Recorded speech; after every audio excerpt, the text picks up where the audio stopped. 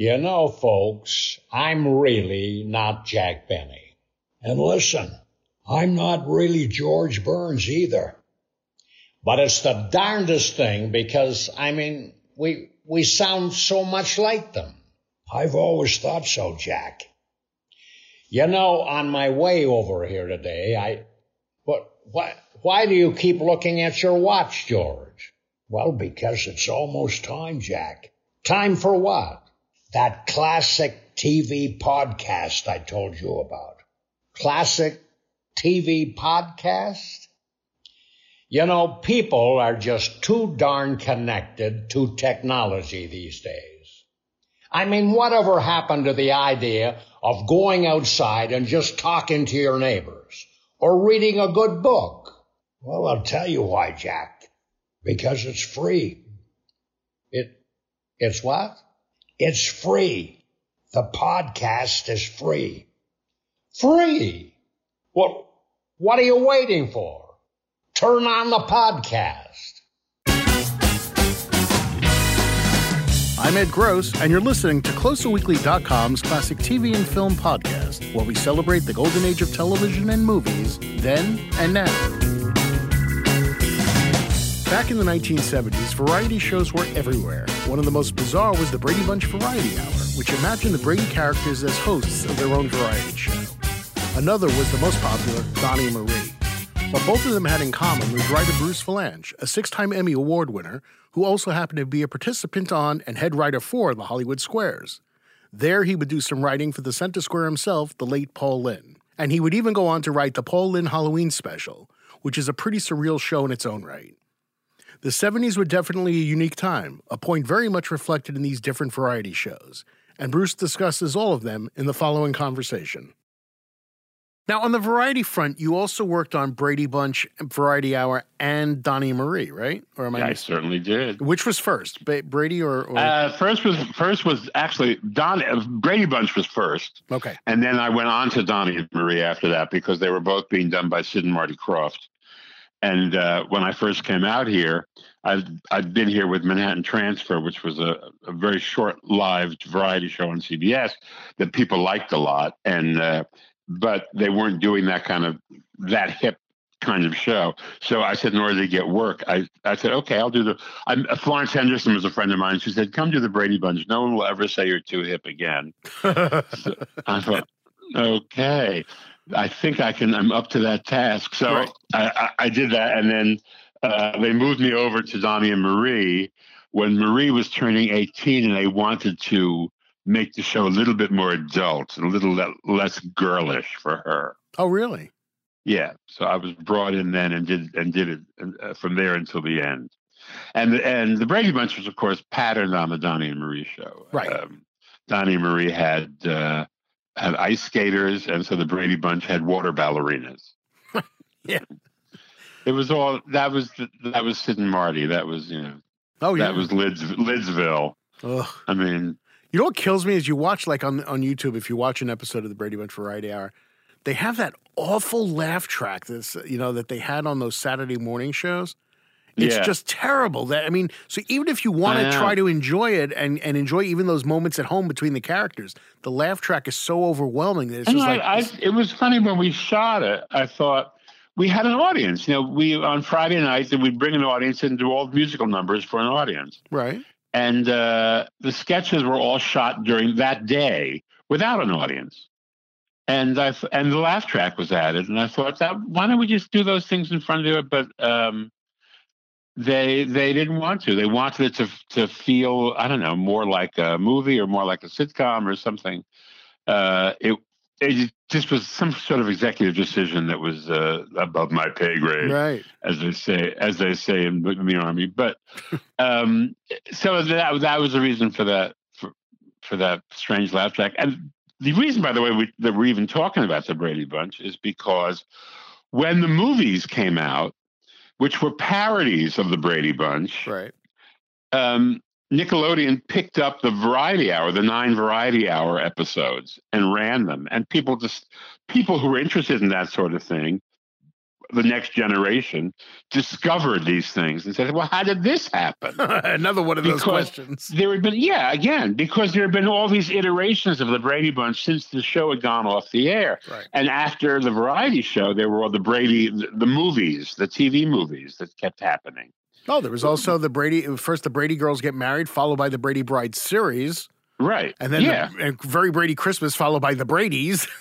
You know all of this. Exactly. Oh, yeah. And then when finally they Paramount did the features, right? They I think Nickelodeon showed this because these were they were in the spirit of the movies, yeah, but unintentionally, right? Yeah, they were really campy, and because the idea was nuts. I mean, I think Fred Silverman, who ran ABC at the time, his original idea was to do the Partridge Family as a big variety show, but he couldn't make deals with David Cassidy, and because he was bigger than that, and at that point, so he turned to the Brady Bunch, which had a small recording career, and they did a lot of shows around the country. But when you wouldn't notice it when we actually got to doing musical numbers with them. I mean, they were not, by nature musically inclined. Right. A couple of them were, but not as a group. And the idea that they were a performing family, and that we were doing this really meta show, which was like patterned after the Jack Benny show. The Bradys they're TV stars. They live in a house in Malibu, and they do a TV show every week with stars, and they interact with them. So these are all real people interacting with real people, but they all happen to be Hollywood stars. It's so crazy. It's crazy, but it worked for Burns and Allen. It worked for Jack Benny. I mean, these were ancient television shows. Right. They weren't so ancient back then, but they still were. Nobody was doing anything like that anymore. But we tried. No, absolutely. And look, it's one of those things that's so bizarre you can't not watch it if it's on. Do you know what I mean? You have to watch it. It is. It's just so strange. But we knew when we were doing it that it was ridiculous. But we only were doing 9 of them because, or 8 of them. We did a pilot, and then we did 8 more because it was on a wheel. There were 3 shows sharing a time slot, opposite 60 minutes. Oh, jeez. Really cracked us up. I mean, it was us and the Hardy Boys and Nancy Drew. How strange. It was such a strange time, the 70s. I know. And then they dumped us, and they dumped Nancy, and the Hardy Boys rocked on. Right. They rocked on, exactly. Yeah. What's so funny about the Brady Bunch show is to watch how into it Robert Reed is, because he hated doing the Brady Bunch. So it's just I know. He was a team player. He decided he was going to try this, Mm-hmm. I mean, he was a real actor, and he had he was a good comic actor, but he was famous for doing The Defenders, which was a very serious lawyer show where he was the young lawyer to E.G. Marshall's old lawyer. Right. And so that was what he was known for. But on Broadway, he had done Barefoot in the Park, the Neil Simon play. After Robert Redford left, right. He replaced Robert Redford. And that's a very light comedy part. And he was really good. So he can do stuff. He could do stuff. So he would commit. Right. And I got to put him in a dress, and he committed to that. We put him in Carmen Miranda drag, which to me is the true test of an actor. There you go. If you could pull that off, willing to do that, absolutely. So was it? Again, I asked the question: was it a fun show to work on, or was it just so bizarre? This whole Brady idea. It was fun, but again, it was the 70s. Right. There were a lot of chemical additives. And there was the whole idea we were doing something that was trippy and crazy. And, Sid and Marty, who had made a career out of doing kids shows that were trippy, like Land of the Lost and Lidsville and Puffin Stuff and all of that. I mean, those were all like, smack dreams, right? shows. Yeah. And this was continuing in the great tradition. And unlike Donny and Marie, they didn't have to answer to the Mormons. Donny and Marie, everything went to Salt Lake to the elders to review. I mean, they were very strict about stuff. People couldn't take a coffee break on the Donny and Marie show on camera. You couldn't mention coffee because coffee is caffeinated, and we don't do that. Oh, wow. So, I mean, it went down to that. It was at that level. The censor had nothing to censor. All she could do is if we had a disco number, she had to look at and make sure that we didn't run the lights at the frequency that sends epileptics into seizures. Oh my God! That was the level of where the censor was. She hadn't nothing else for her to red pencil because the show was so squeaky clean. Now the Brady Bunch did not have that, so the Bradys could be looser and have other stranger things on them, and they did. We all had a thing in our office. Somebody gave us for Christmas. It was a wall hangings, very small, and it was behind glass, and it was confetti and feathers and balloons and glitter. And hanging next to the outside the frame was a tiny hatchet. And there was a note attached to the hatchet that said, "Break glass in case of finale." That's pretty good. Because every finale on a Croft show had glitter, confetti, balloons. Just the craziness, yeah. Yeah, nuts. I mean, showbiz. It was all big-time showbiz, but it was all that kind of stuff. And it was just, nuts and happiness. When you were working on Brady's, were there any of those actors that you felt you could, write for and they could pull it off? And were there some you dreaded writing for?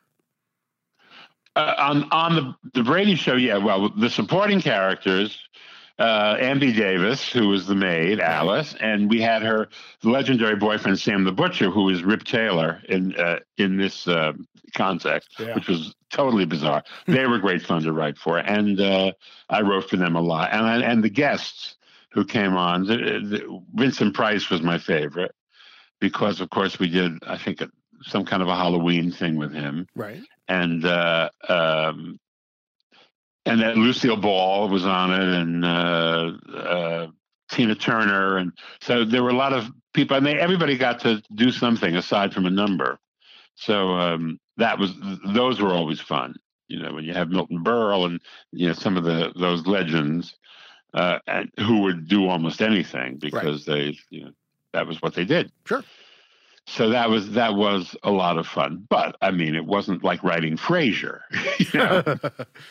And I noticed in your praises, you did not mention any of the Bradys. The Brady. Oh well, I love Florence. Yeah. I mean, that was. I mean, you were writing the Brady Bunch, which was not the kind of thing I would write. I mean, that was real family comedy. I mean, I can do it, and I did, but. It wasn't much, what I particularly enjoyed doing. Sure. I liked the kids, and everybody was great. I mean, it was, nobody was. I mean, they were funny because Maureen was going through a lot of drama in her life, and so off stage there was all kinds of stuff happening. Barry Williams was chasing after Florence. He was madly in love with the woman playing his mother. That's so weird.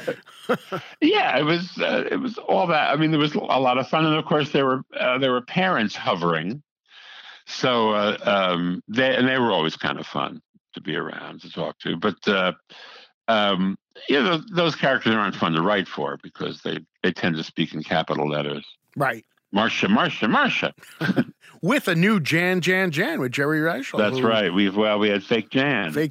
We had Jerry Reichel, the legendary Fake Jan. That was because Eve Plum had done Dawn, Portrait of a Teenage Runaway. Right. And we called her Eve, I Have a 40-Share Plum. Because, I mean, it was a gigantic television movie hit, and it had a spin-off. Yeah. Alexander, the Other Side of Dawn. Oh, that's right. And she was on a trajectory to become a big a dramatic television star, which of course never happened. But in the interim, we had to replace Jan. So and it came down to Jerry Reichel and who got it, and Kathy Hilton, Paris Hilton's mother. Really? Who was not yet Kathy Hilton. She was Kathy. I can't remember the last name at the time. I can look it up. That's no problem. Yeah, and it was the two of them, and Jerry got the job, and Kathy went off and married one of the Hiltons, I guess, Baron Hilton, and that dynasty continued. Yeah, exactly. Meanwhile, the legend of Fake Jan was born.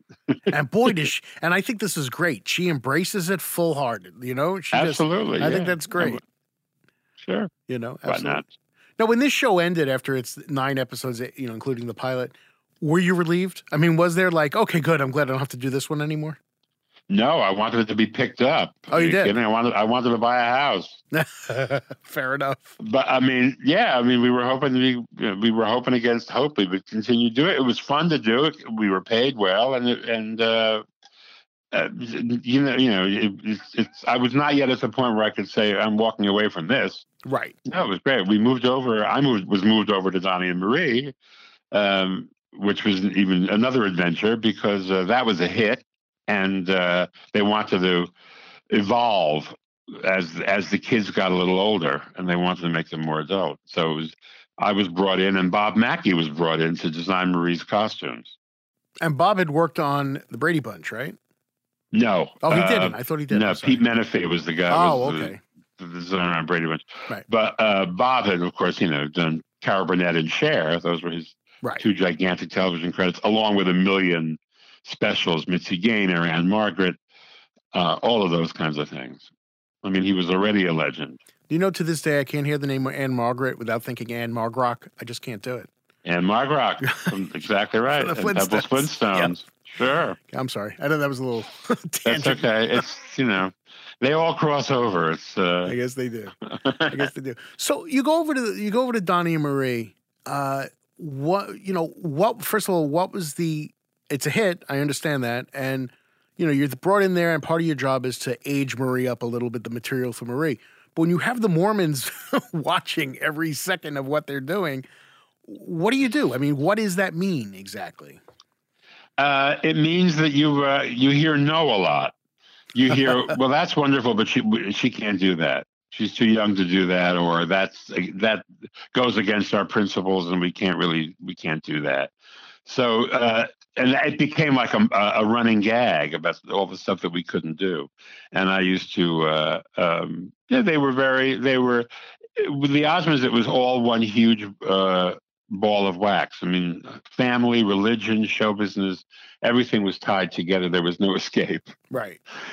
And I got that. And so you'd hear a lot. I mean, I tell a story that has been repeated around about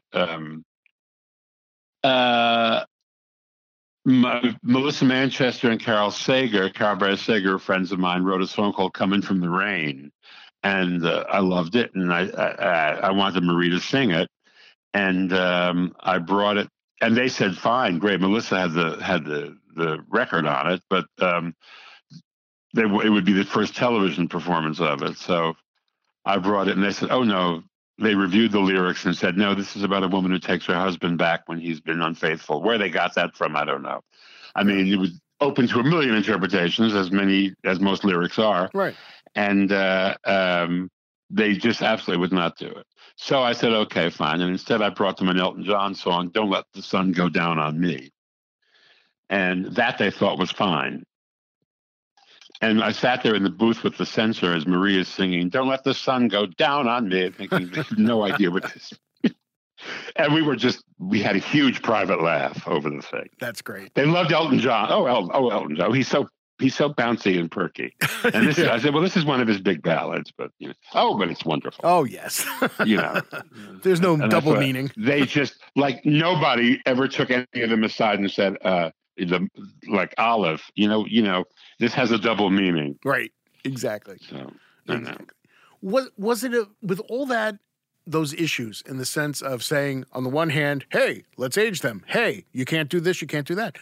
I know you wanted to buy a house. Was it fulfilling creatively writing for that show, or not really?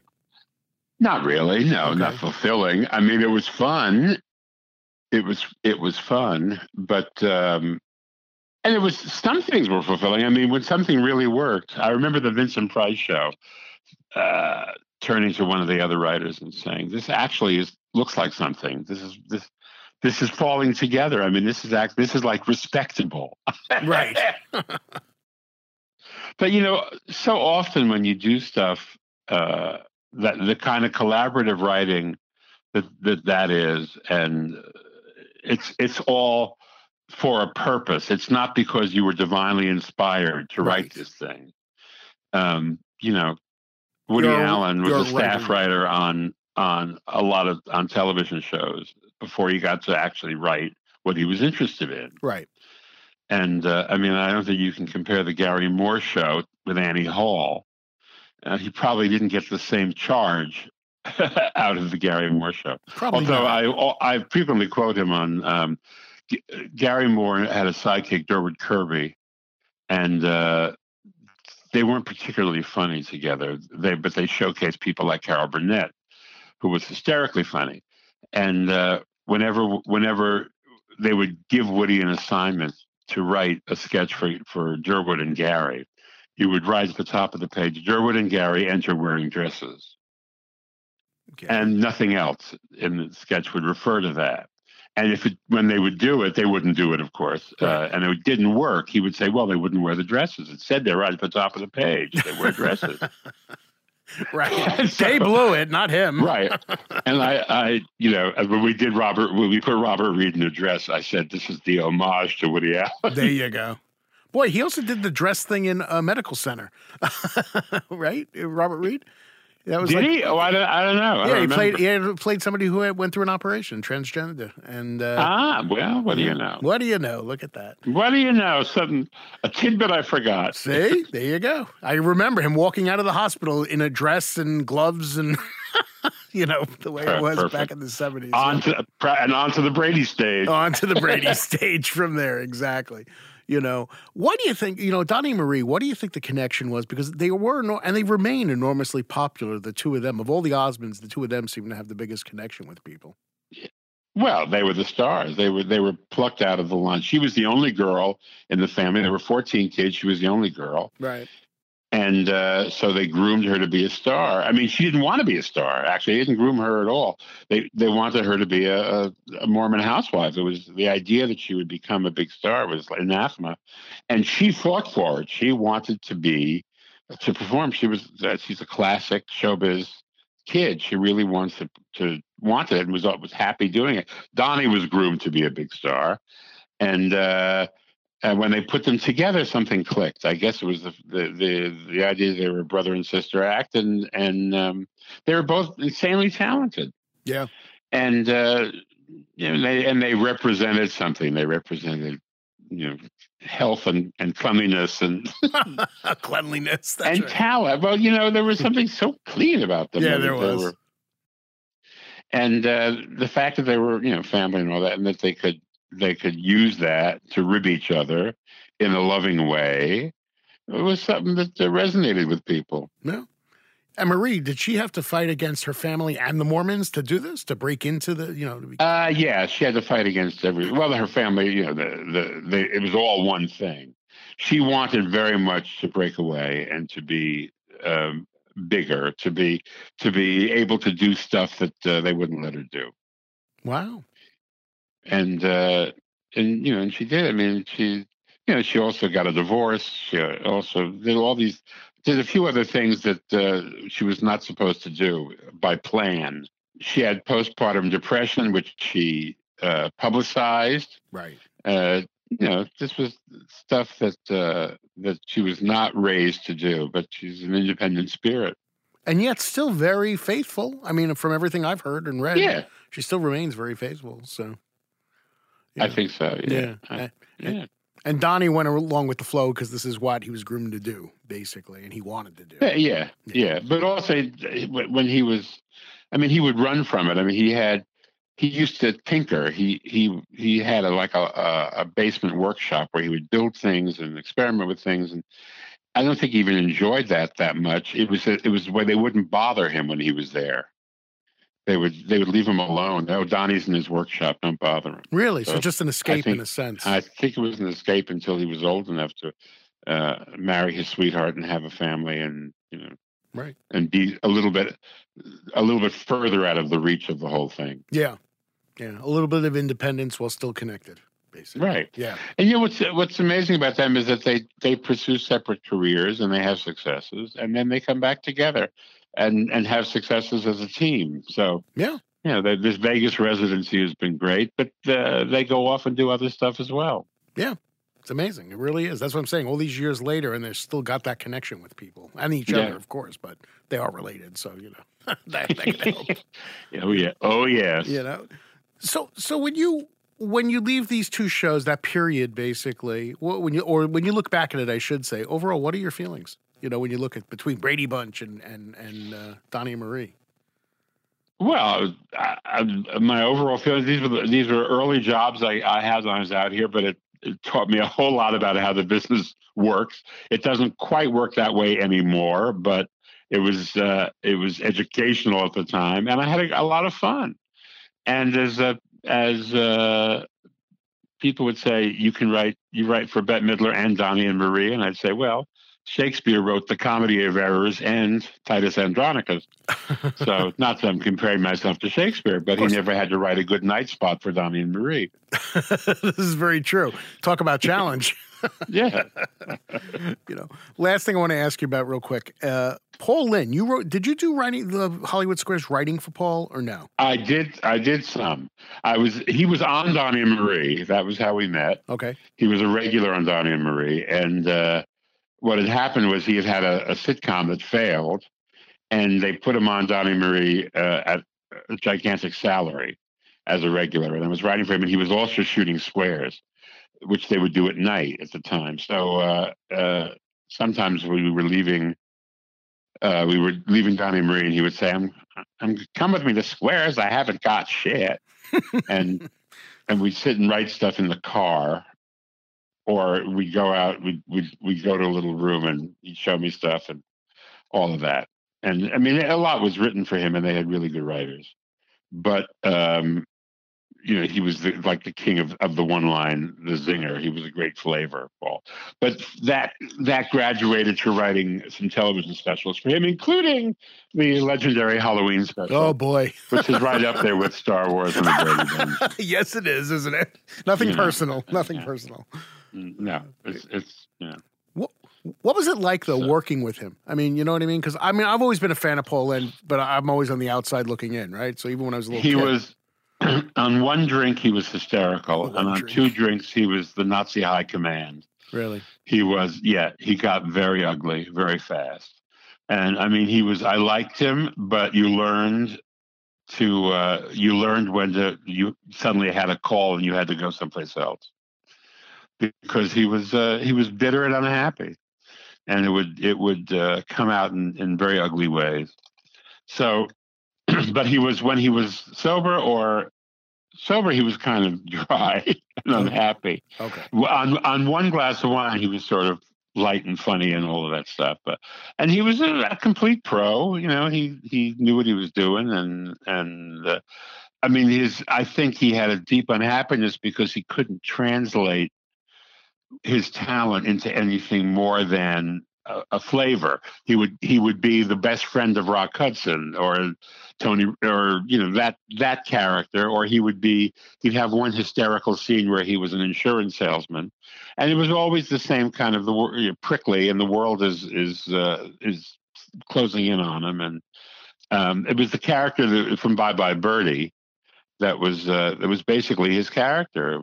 It was summed up in that one line about nobody respects me, and the kid says, "I respect you, Dad," and he says, "Who wants respect? I'm a 10-year-old."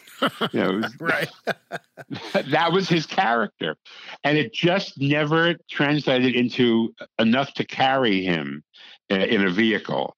And he resented the fact that people he had come up with, like Mel Brooks and Woody Allen, had become movie stars. Who carry their own movies, and I kept saying they write their own movies, right? And also they were different characters. They were both kind of nebbishy, and he was not nebbishy. He was always the foil. He was the guy the hero came up against. Yeah, he was always standing in the way of somebody doing something. So, and that was what was funny about him. So he was tough because he had tons of money, and but he was a closer because he would get up and he would do one line, and he'd bring the house down, and then he would come back 20 minutes later. Right. So that was not what he wanted to do, and that made him really unhappy. So you think that was the source of that bitterness? Because I've heard about that bitterness from other people. I think so. Yeah. I mean, I don't know. I'm sure there's, people who grew up with him probably have a lot of other things that they can attribute this to. But this is what I witnessed. I mean, he was just not happy in his own skin. Yeah. And really, really yearned to be something else.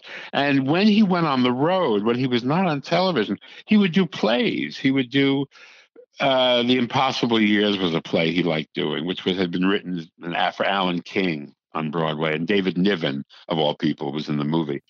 But Paul would do it in summer stock, and he would do great business, and he was funny in it because he was playing a harried father, but that he was the center of the story, the harried father, right?